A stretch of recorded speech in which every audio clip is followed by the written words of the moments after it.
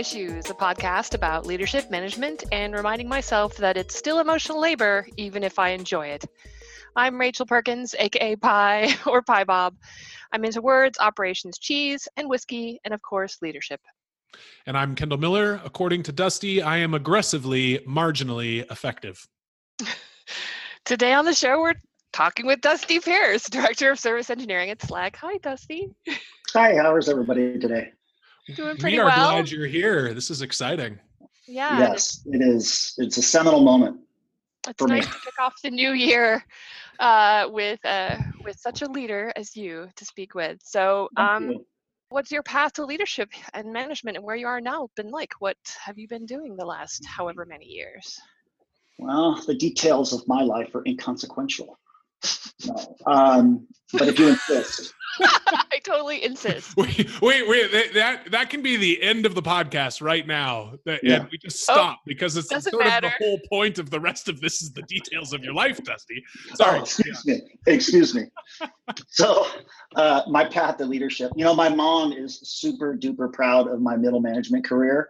She tells all her friends about her middle manager son in IT. And so I think most people will tell you that their path to middle management is not necessarily like their childhood dream, and it's somewhat accidental. And certainly mine is probably very similar to theirs. I think for me, the story for me is kind of a combination of two things. One is coaching sports. And I started that at a very young age. I was the head coach of a swim team when I was 16, was my first kind of head coaching gig. And then the second was kind of my obsession with fixing things, like twiddling with things. And certainly my father was in the computing business. And so that naturally led to computers. And so the two things, coaching and computers, kind of led together. And that's kind of how I ended up where I am now. My actual working career after college started at Genentech. And at the time, I had studied molecular biology, and I was at Genentech, and it was 1994, I think. And the internet was becoming a big thing, and Netscape came by Genentech, and they said, hey, we're doing this cool new thing. It's called an intranet, and it uses this thing called HTML, and you're a progressive company. You think it's going to be awesome. So send someone from each department over, and we're going to teach them how to do this. And so, of course, my boss says, Pierce, you're good with spreadsheets. You go. And so I said, okay, whatever. So I went to this thing and I fell in love. I was like, holy moly, this is what I want to do with my life. And so I came back to Genentech and said, hey, I want to be a web programmer. And I went to IT. And the best thing that ever happened is there's a manager in IT at Genentech who says, Dusty, you don't want to work here. He's like, you want to go out and join a consulting group and, really kind of learn your craft. This is new. This is going to be huge. And so I did. I joined a consulting firm. It was the best advice I ever got. And really kind of fired in the crucible of consulting at a very young age in the 90s, during the dot-com run-up. And that was a really interesting experience because it's really high pressure delivery, right? You have deadlines. I'm out there writing like numbered requirements and also writing the architecture and helping guide the construction of the software. So why that's important is I think I really got into the process of delivering software to humans. And that involves lots of things of understanding who the people are and what they care about, understanding the people who make it and what they care about, and matching those two things together. And I think that I did that so much and under such kind of like high pressure situations that I just kind of, I think, started to feel like I was good at it. And so eventually was asked to do management, and I was kind of doing that manager programmer pendulum thing where you would do a manager and you miss building things, and then you would say, okay, I'm gonna go back and build things because I miss building them. And eventually, most software firms look around and they're like, who can talk to humans and is reasonably presentable? And it's like, Pierce, you do the leadership. And it's like, oh, God damn it. So reasonably presentable. Yeah, I used to be reasonably presentable. Well, yeah, okay. Complete misanthrope is the kind of criteria. So, and I think for me, and I've listened to stories of other managers, specifically in the tech industry, was this idea that if I didn't do it, then somebody else would do it. And I really wanted things to be done the way that I felt like they needed to be done, or the way I would want to be managed, right? And so there was a strong thread there. And for me, a lot of it had to do with going back to my athletic coaching experience. At a young age, coaching swimming, coaching water polo, it was a strong influence for me as both like, setting the strategy for winning at a team level, but also helping individuals get better and get their best time or be the best that they can be for the team. And so there's this duality of like macro and micro that I really appreciated. And so I ended up doing a lot of managing, but still kind of penduluming back and forth in startups and in healthcare. And then the most recent history is in, I don't know how many years ago, 8 years or so ago, I was asked to run engineering for babycenter.com. And that's one of the oldest websites in the world. It was founded in 1995. And when I got there, it's owned and run by J&J. And when I got there, there were developers there who had been working on the website for like 15 years. Wait, J&J being Johnson & Johnson? Johnson & Johnson, yeah. So I worked for I was a J&J employee. And so my job was to kind of rejuvenate, modernize, kind of get engineering going, brought into the 21st century. And that was a lot of fun. And it was probably the biggest managing gig. I was a director then. It was the biggest gig I had, about 60 people. And really trying to like drive and shape a department and figure out a culture that, again, it goes back to like, where would I want to work?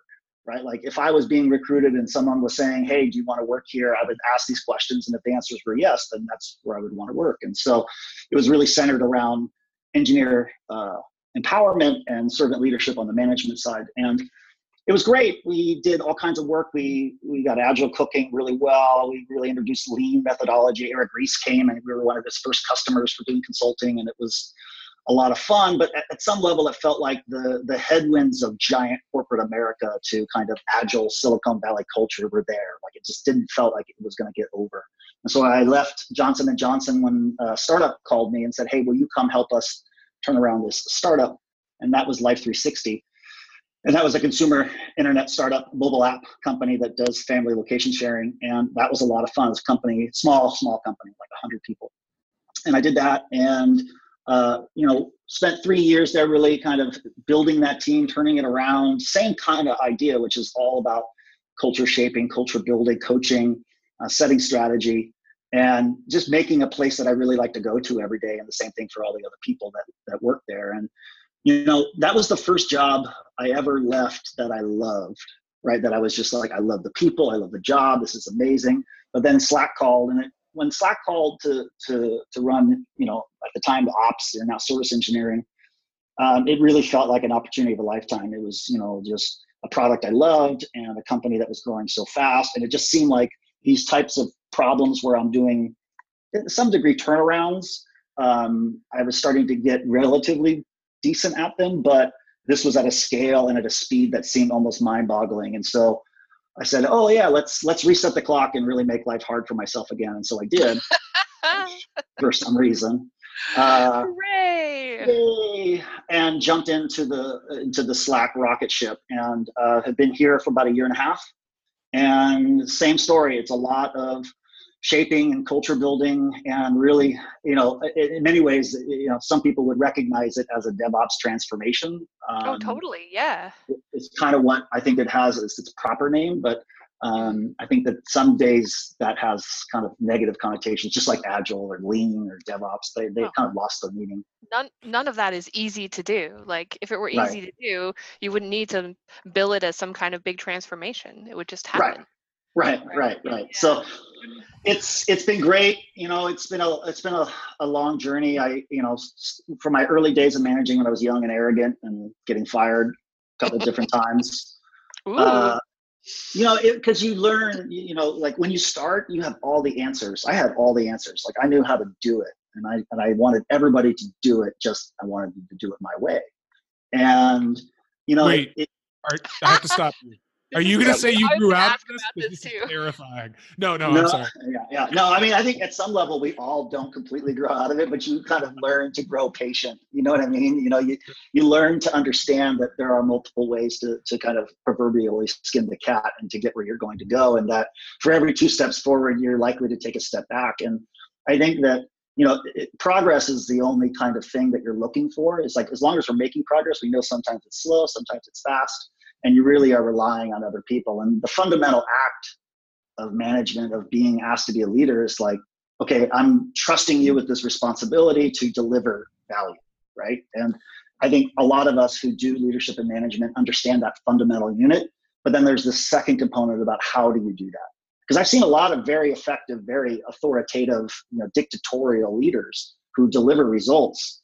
And some would argue that's unsustainable. And sometimes I've actually seen it just work forever and ever. But I have an ethos that says that it's not just my basic charter to deliver results, but it's also the environment that I'm creating around me that people come to work. It's a huge responsibility. Like your family and like your job, I think, are the two most important influences on your mood on a given day when you come home, right? And so as a leader shaping a workplace, I feel like a tremendous amount of responsibility for that. So I think that I've changed to be a little bit more macro, a lot more macro, especially as my career's gone on.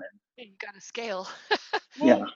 And so I want to ask, I mean, Dusty, there's some themes in that for when you were brought in to sort of, it sounds like you're not often brought in to be the first ops guy and then fix all the ops things. You're brought into existing teams and said, hey, how do we modernize? How do we improve? How do we get this to a sustainable, scalable, whatever? And so you've kind of done this at multiple different places. What are you, when you look back on these things, what are you proud of in maybe maybe one time at one company or in the theme of this, the several different times you've done it? What do you feel like you've done well that you look back on pleased with? Yeah, I think the difference is, like, in my early management career, it's really a drive to results. Like, I want to win and I'm going to deliver those results. And so the people that are part of the process are instruments in that, but they're not fundamental, right? And the pivot when you're really trying to change culture is the focus on the actual humans there and how they approach their job so that they can be successful. And so I think for me, if you look at like the 3 different places I've been, that what's interesting is that a lot of my network and contacts and people that I stay in touch with who have developed their own leadership careers are coming from those gigs versus maybe my early management gigs where I was the center of attention, right? And so I think, looking at, the last 2 gigs and then even looking at Slack, I feel like there's a whole group of people who own a workplace and own a work system that they feel in control of, that they feel like they are effective at, that potentially, you could say, hey, you architected that, but really I was just shepherding, I was coaching, right? Like, I'm not playing the game. I'm not the one who's actually doing the work. I'm drawing on the clipboard and I'm providing advice, but ultimately they're doing the work. And if you look at that, I feel like there's this theme of sustainable, kind of very metrics focused kind of approach to your job on a daily basis that really makes people feel better about their work. And it doesn't mean that everybody loves the kind of Dusty way, right? I mean, there's definitely people who get it and people who don't. And I think at some level you have to be okay with, your style or your system of management, and know that there's some people who will really vibe with it and really thrive, and others who just don't get it at all. I think there are times when that kind of raises the question of like whether there is it seems like there's a place for both this sort of, I need my management style to work at scale, I need it to optimize to work for as many people as possible, I need for this to work across a larger organization, versus more sort of artisanal approach, which is something I have tended to favor, which is to identify certain people who need a particular style of management and then optimize for that so they can be really productive. Do you feel like is that something that's really overt in any company? I've not really thought about it that way before. Like the idea that you have to optimize for everybody, and if a few people slip through, what are you going to do? That there's a peril in that kind of thinking that starts to dehumanize people because they don't agree with you. So you have to be careful there. But I think that I've given leaders the advice or the kind of coaching that says you can't have too narrow of an appeal, right? Mm-hmm. There was an old manager coaching way back when I was like looking at different people, and one was like Michael Scott, like, why is he a good leader? Why is he a bad leader? Or you look at a coach like Jim Harbaugh, or, you know what I mean? Like, intense, amazing, but very narrow appeal. Like, if you're not on board with that human, then you are out. If you're not Dwight Schrute, then you do not appreciate Michael. How intense must you be? Yeah, that's right. So I think some of it directly relates to your intensity around your mission, but I think it's important for leaders to have a say, have a take. I don't really, I'm a great kind of software and engineering leader. I don't really see myself as like an abstract leader of humans that could do it in any industry, because I feel like I need to have a take and I need to have a vision for like how this can be done well based on all my experience in a way that not only delivers value to the company, but gives back to the lives of the humans that are provided, right? And I think that balance is really challenging, and it takes a certain amount of domain expertise. And I guess that's what I'm thinking, because sometimes we all talk about, I've been reading blog posts recently about how the perils of doing people management, you lose your technical skills, you get so focused on people management, you're like unemployable. But I do think that we retain all of this experience and understanding, just like a former player of a game and the coach. Like you have this perspective and you have a take, you have a style and a way to approach problems that in your system produces results. But I do think it has to have some appeal beyond just the most narrow set of zealots who believe in you. And I think that's probably my early career required you to be a zealot, really, to be thriving. And I think I've learned to kind of widen my perspective more and more and more on the type of people that fit within the so-called system. Yeah, and I also think that sort of zealotry, I mean, you mentioned this briefly while you were talking about your path to here, but excuse me, you said something about wanting to, you were offered this opportunity to lead, and you were like, well, if I don't do it, someone else will do it, and I want it to be done the way that I want it to be done. And I feel as though a lot of us, there's like a category of folks who are in leadership roles who have spent our entire careers slowly chipping away at the control freak aspect of our leadership instincts, right? Like we want things to be done well. That's why we're in charge. It's not because we want to be in charge. It's because the thing needs to be done well. And you can lead up into, I am arrogant and I think I'm the only one who can do it right. But I do feel like you and I, Dusty, have that in common, and that we want the thing to be done right, and that it's important that we chip away at that aspect of, there are people around us and they need to benefit from our leadership as well, not just the project. Totally. And go ahead, Kendall. Go ahead, no, well, I was just going to say, I was thinking about it, and we often talk about, especially in the software industry, about like managers are culled from the most productive or most successful developers, and what are the perils in that. And I think that fundamentally, again, you go back to the act of like, when I need a manager, I want someone to lead humans. What do I want? I want success from that person.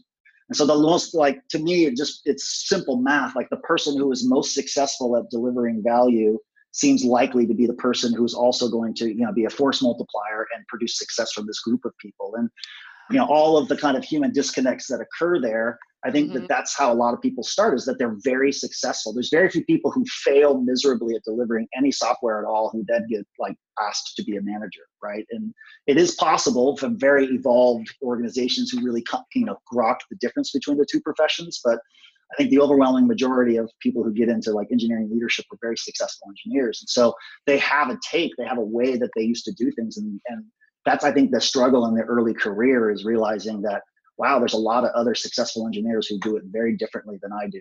And yeah, but then you have to watch out for a scenario with when you're doing that, where you've brought someone who is a great engineer into a role as a leader, and then that person does a pretty great job for a short amount of time. There's like a time component to this you have to worry about as well. Like they're successful for a year before it turns out that they were totally toxic and drove off a bunch of relationships that you'd built with the other teams or something.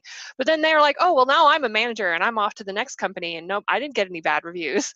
Right. And you see that kind of thing happen a lot, where they're like, oh, I thought this was success. Well, are you planning for short-term success or long-term success? Is the short-term success worth a long-term failure? And I think as you move up the chain, and like the proverbial management chain, and you do VP or director work, and your job is to hire those managers and train them, I think it's like, and I take it, those people are the humans fulfilling the contract. I have put forth this vision for a sustainable kind of humane workplace, and that only occurs because of the leadership who are on the front line, right? And so when you hire those people, I'm personally responsible for exactly that, Rachel, right? Are those humans taking a sustainable long-term approach, or are they just squeezing out the short-term results? We all need victory no matter what. Like, we need results as part of the fundamental component, but I think the good senior leaders understand that long-term vision counts, and long investment and long-term sustainability of your of your teams is equally important as the short-term gains. And I've told people before that, especially in these kind of turnaround type, when I first engage with a company, I will often sacrifice a lot of short-term credibility as far as like, well, Dusty's not changing much in order to what I think set the conditions for long-term health. And I think that maybe, Kendall, thinking about it, that's probably what I'm most proud of, is that, there's often those like first year or 6 months of working with me where it's like, what's really happening? And then eventually all of a sudden pieces start to fit together and the, everyone gets aligned, and then you really have this sustainable engine. Yeah, and I think one thing I want to highlight that you said in passing, but I think that managers struggle with one of two things. And one is like, I have a leadership style and it's going to rub some people wrong, right? And Right. Being comfortable with that is important. But like you said, it also has to have wide appeal. You can't say, well, I'm an asshole, and people either like working with assholes or they don't, But yeah, that shockingly happens so much, amazingly much, right? Have you not all, like both of you have seen this over and over? Why? Yeah, Why is that so easy? Well, and to tell you the truth, I think it's even more important as you're trying to create opportunities for people in this business who, traditionally just didn't have that chance. And to do that, you really have to challenge what feels comfortable and what is appealing to you and how you appeal to other people, and become even more flexible. And, that's been a big focus over the years. I think, it's gotten a name as far as diversity and inclusion recently. I think in my life, I've felt compelled to bet on the underdog, so to speak, like give people chances. It feels like that's true in my career, but it really only has really been given a name and a personal focus on my own mission in the last, I would say, five years or so. And so I think it's, when you talk about having a broad appeal and understanding like your own kind of distortion field and how it affects people, you just have to be aware of what that does to and what that could do in ways that you don't even understand to other people. And I think that related to just having more appeal in order to like make this workplace feel safe and inviting for lots of different people from different backgrounds. I think the same thing's true for being aware of power differential.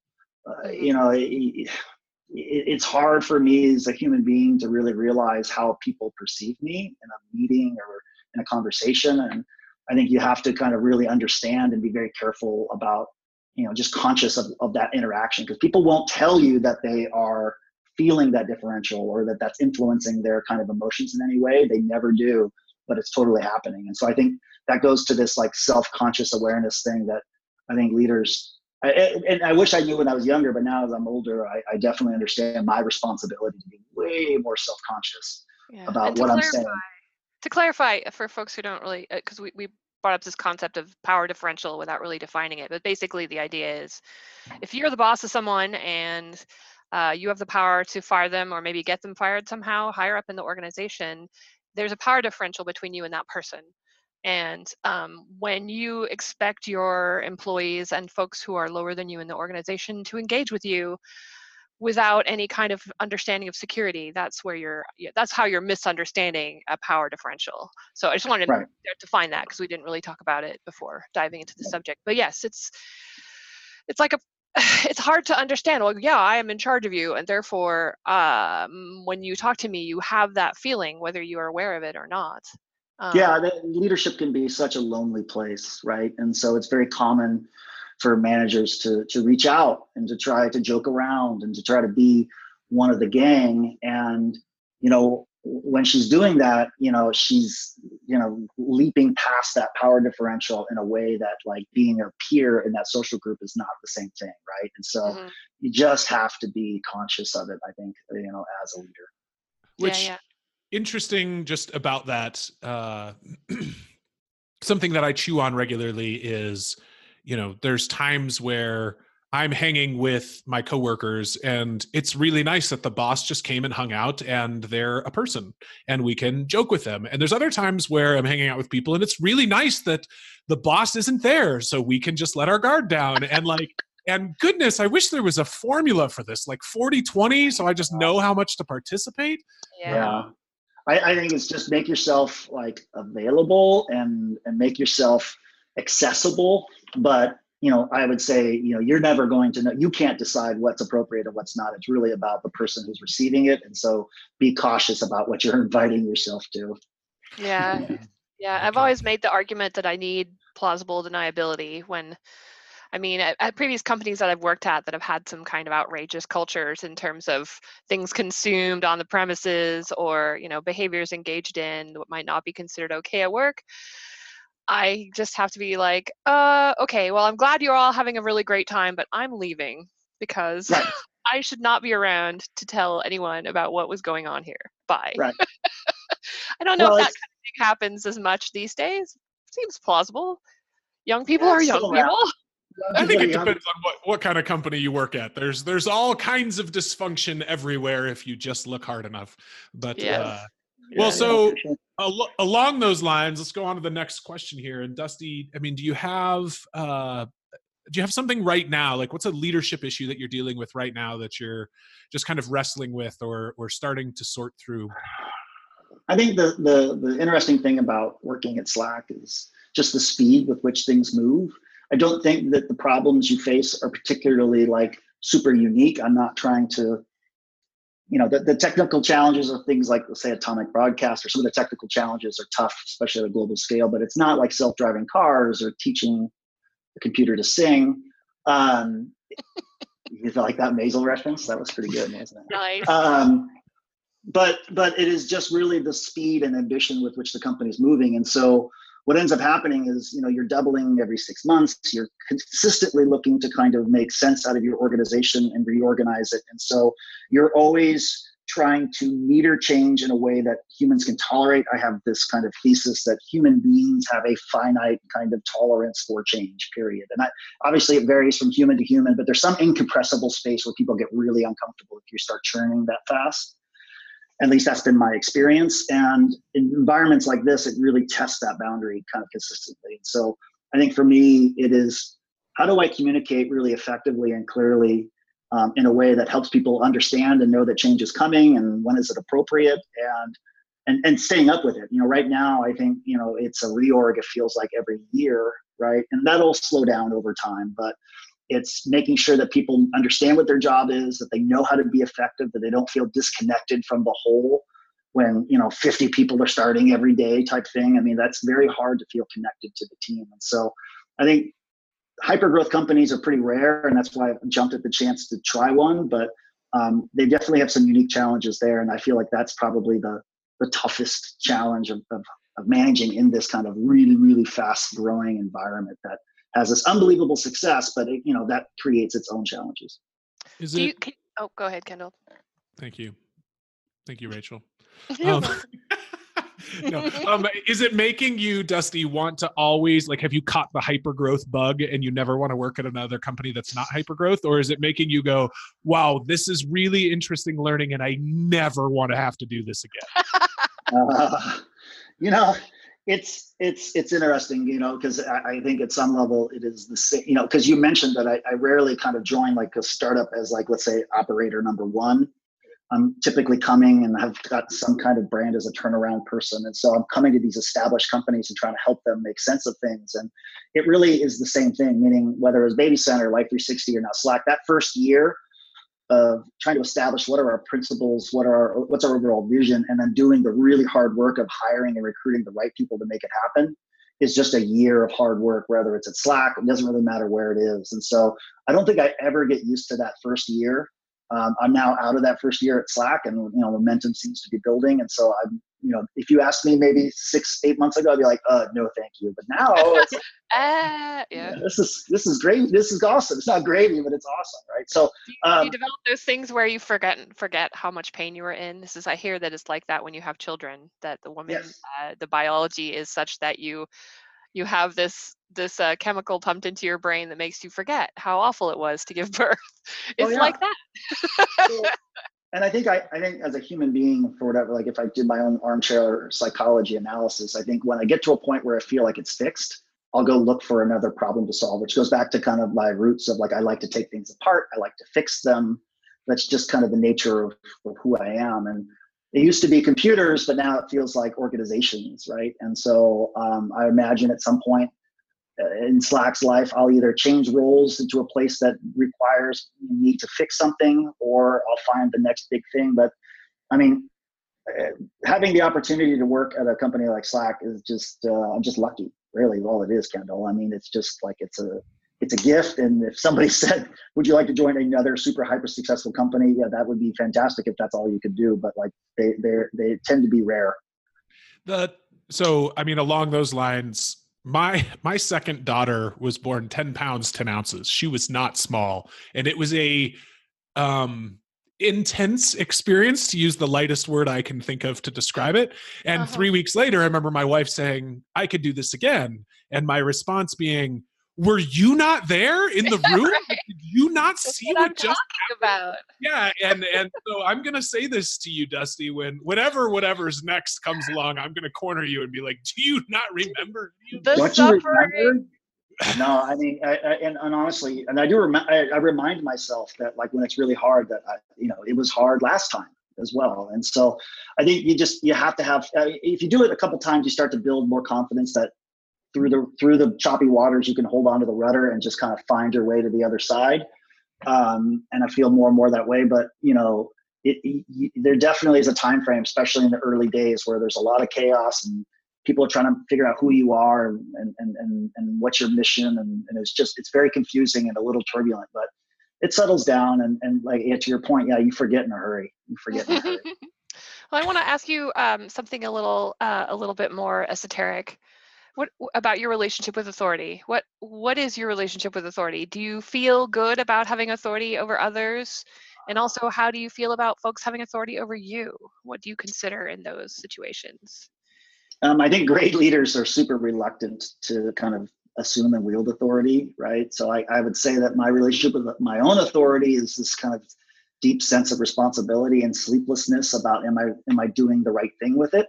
Am I fulfilling the mission that I think I talked about it before. Like, I feel like there's a contract that I put forward to the employees, and I typically gets established when I recruit, and I tell people what it's like to work at Slack or someplace where I'm managing, and is that true for them on a daily basis, right? And so for me, all the kind of authority that's been granted to me is really intended to kind of make sure that is happening.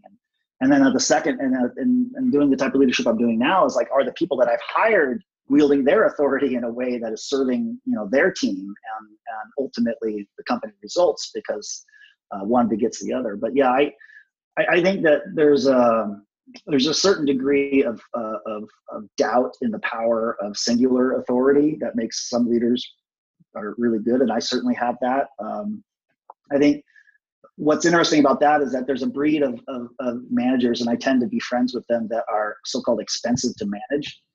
So like, I would be considered probably expensive to manage because I have strong feelings about what leadership means and principles around it. And so, when authority is wielded over me, yeah, I mean, I think that I'm thinking about that a great deal. And, but at the end of the day, I think it gets rooted in this kind of questioning, this self-doubt of like, am I doing this right?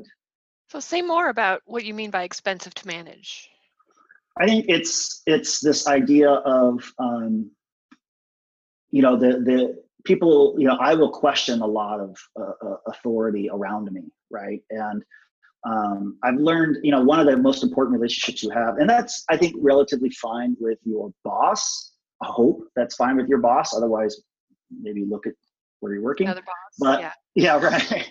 But where that really gets, I think, where you have to learn is with your peers, right? And so your relationship with your peer leaders is really an important and tricky part of your path to successful leadership and management. And what ends up happening is that you have to really develop a profound respect for the kind of diversity of the way that different people manage, and going back to everybody's got their style. And sometimes that style, you don't recognize it as correct, right? And you have to kind of come to terms with that and allow people to have the space to do their job well and still have a relationship with them, so that the collective whole can be productive.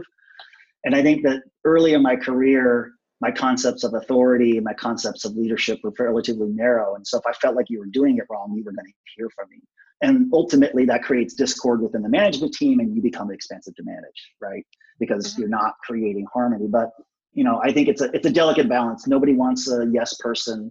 Nobody wants someone who just ignores when something really bad or inappropriate or, horrible is going on. You should speak up and advocate for people. But, you have to be able to kind of manage those peer relationships. And I think that is that healthy tension between questioning authority, but also honoring the kind of autonomy of other leaders. So like a peer relationship situation would be maybe where, someone who works for you is trying to work on something with the employee of a peer in the organization. And they are having some kind of problem. And so your employee comes to you and says, can't you, talk to this person's boss? And so you're kind of stuck with that, and having a good relationship with those folks is crucial there. Is that the kind of thing you're talking about? And then if you don't have a good relationship with those folks, then your boss finds you both hard to manage. You just have to work really hard at it, right? Like, first of all, you have to model it at the highest level, right? So I have to have great relationships with the leaders in other organizations. And so that I'm modeling how we collaborate and cooperate and respect the kind of individuality and autonomy of other groups and the importance of them. It's in software, I feel like software developers tend to overinflate their importance in the overall process, right? And so part of the process is helping them understand that, hey, QA and design and sales, even sales are important to the company, right? Like, all of these parts are legitimate human beings who have different orgs and different ways of working, but it's part of the whole package that creates success. And so I think if you have that relationship with the leaders, then your directive orgs usually reflect the leader. That conversation becomes much easier. Where that becomes like a total discord or disconnect is if that person knows that you've been bad-mouthing some other leader, right? And then they come and talk to you, and now you've got to deal with it, right? Because what are you going to say? Like, oh, you just have to get along? Well, you said that, blah, blah, blah, blah, blah, right? So I think you have to be disciplined. You have to realize that, it takes a village to kind of run a company, especially a company that's moving really fast, and your org kind of falls in line.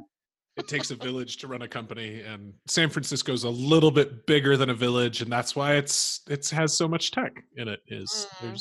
I feel like I'm drawing conclusions that don't necessarily align. So wait, so you mentioned briefly about your view on authority when you were younger. I mean, you were a coach from early on, and I imagine had an opinion of coaches. You played baseball or something growing up, if I remember correctly, or what were you? Water polo. I played water polo in high school and college. So I was like way off, but not there's a ball. Round. There is a ball. But so like how has that? Just talk about how you thought about authority when you were younger, especially coaching. Coaching is interesting. I think the most eye-opening moment I had as a coach about coaching that I think informed my management life was the concept of a timeout. So everyone's watched sporting events, and this happens at little tiny kid, like 8-year-old peewee basketball, all the way up to professional football, where something's not happening, or there are results that are occurring that are not good for a given team. And so the natural inclination is the coach calls timeout. Like, that's a universal thing, right? But the behavior inside that timeout is really interesting. And what I watched over and over again, both myself and others, was that a coach would whip out a clipboard and they would furiously be drawing plays and draw this, and they would be talking to their players and, no, do this and go over here and what about this and blah, blah, blah. And sure enough, the players would all be sitting there staring and not saying a word, and they would all nod and they would go back out and promptly turn the ball over. And, the success rate of, like, I started tracking what's the success rate of timeouts where I'm telling my team what to do, and it was really low, right? And so I've thought about that. And so I just changed it, and I said at the timeout, I would bring the team in, and I wouldn't say anything. I would just ask the team, hey, what's going on out there? What do you see? And the team would start saying, well, I saw this, and this is what's happening. And you know what? You realize, oh, wow, my perspective sitting on the deck watching this game versus being in the game is very different than what's happening for them. And the combination of listening to what they have to say and then me saying, well, this is what I see, the success rate was up huge. It was less than 50% to about 60 or 70% as far as, like, what I would say is objective improvement. And so I think that the key there was this idea of kind of fervent and voracious instruction in the face of adversity is a instinctual kind of thing. And we see it, and it's part of our lives. We probably in school and sports, it's all around us. And it's paradoxical.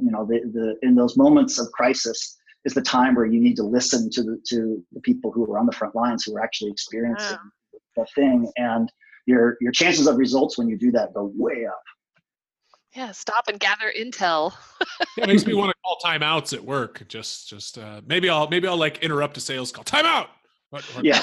Why haven't I have not been able to effectively introduce the whistle in the workplace. I've tried, but it doesn't work.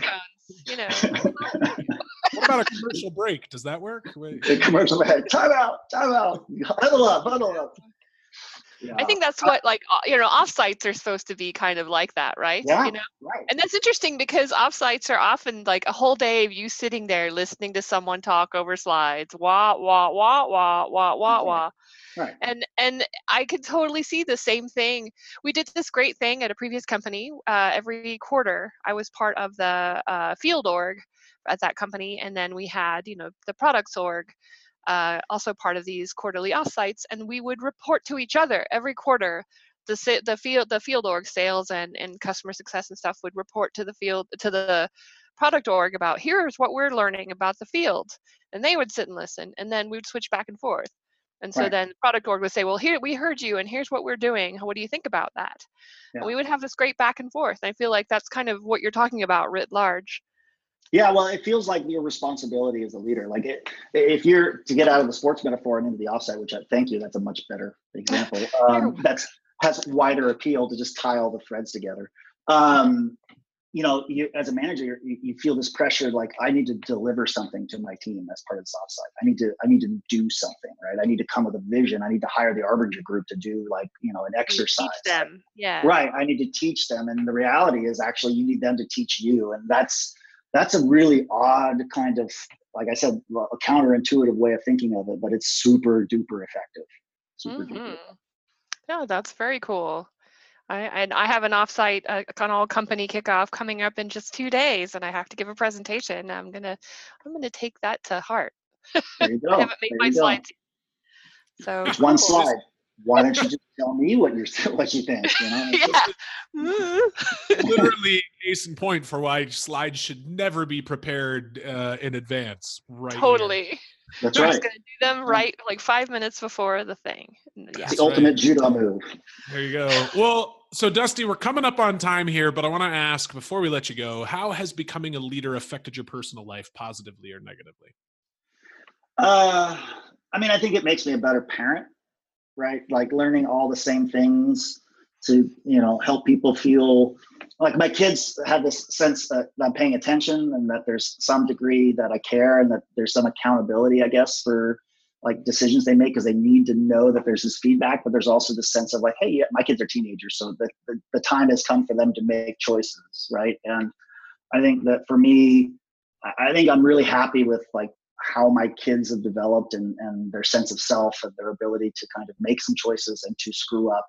And that's part of the process. And, I think that it's just, I love to do it. I love to, this idea of, I love to making things with software, but now you're making things that you couldn't even dream of doing by yourself. And you're doing that by just helping align very large organizations. And that's hard and oftentimes very frustrating. And I don't know how many blog posts about management that tell you don't do it. It's a terrible nightmare.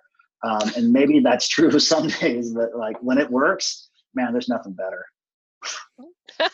Now, if money were no object, what would you be doing with your life?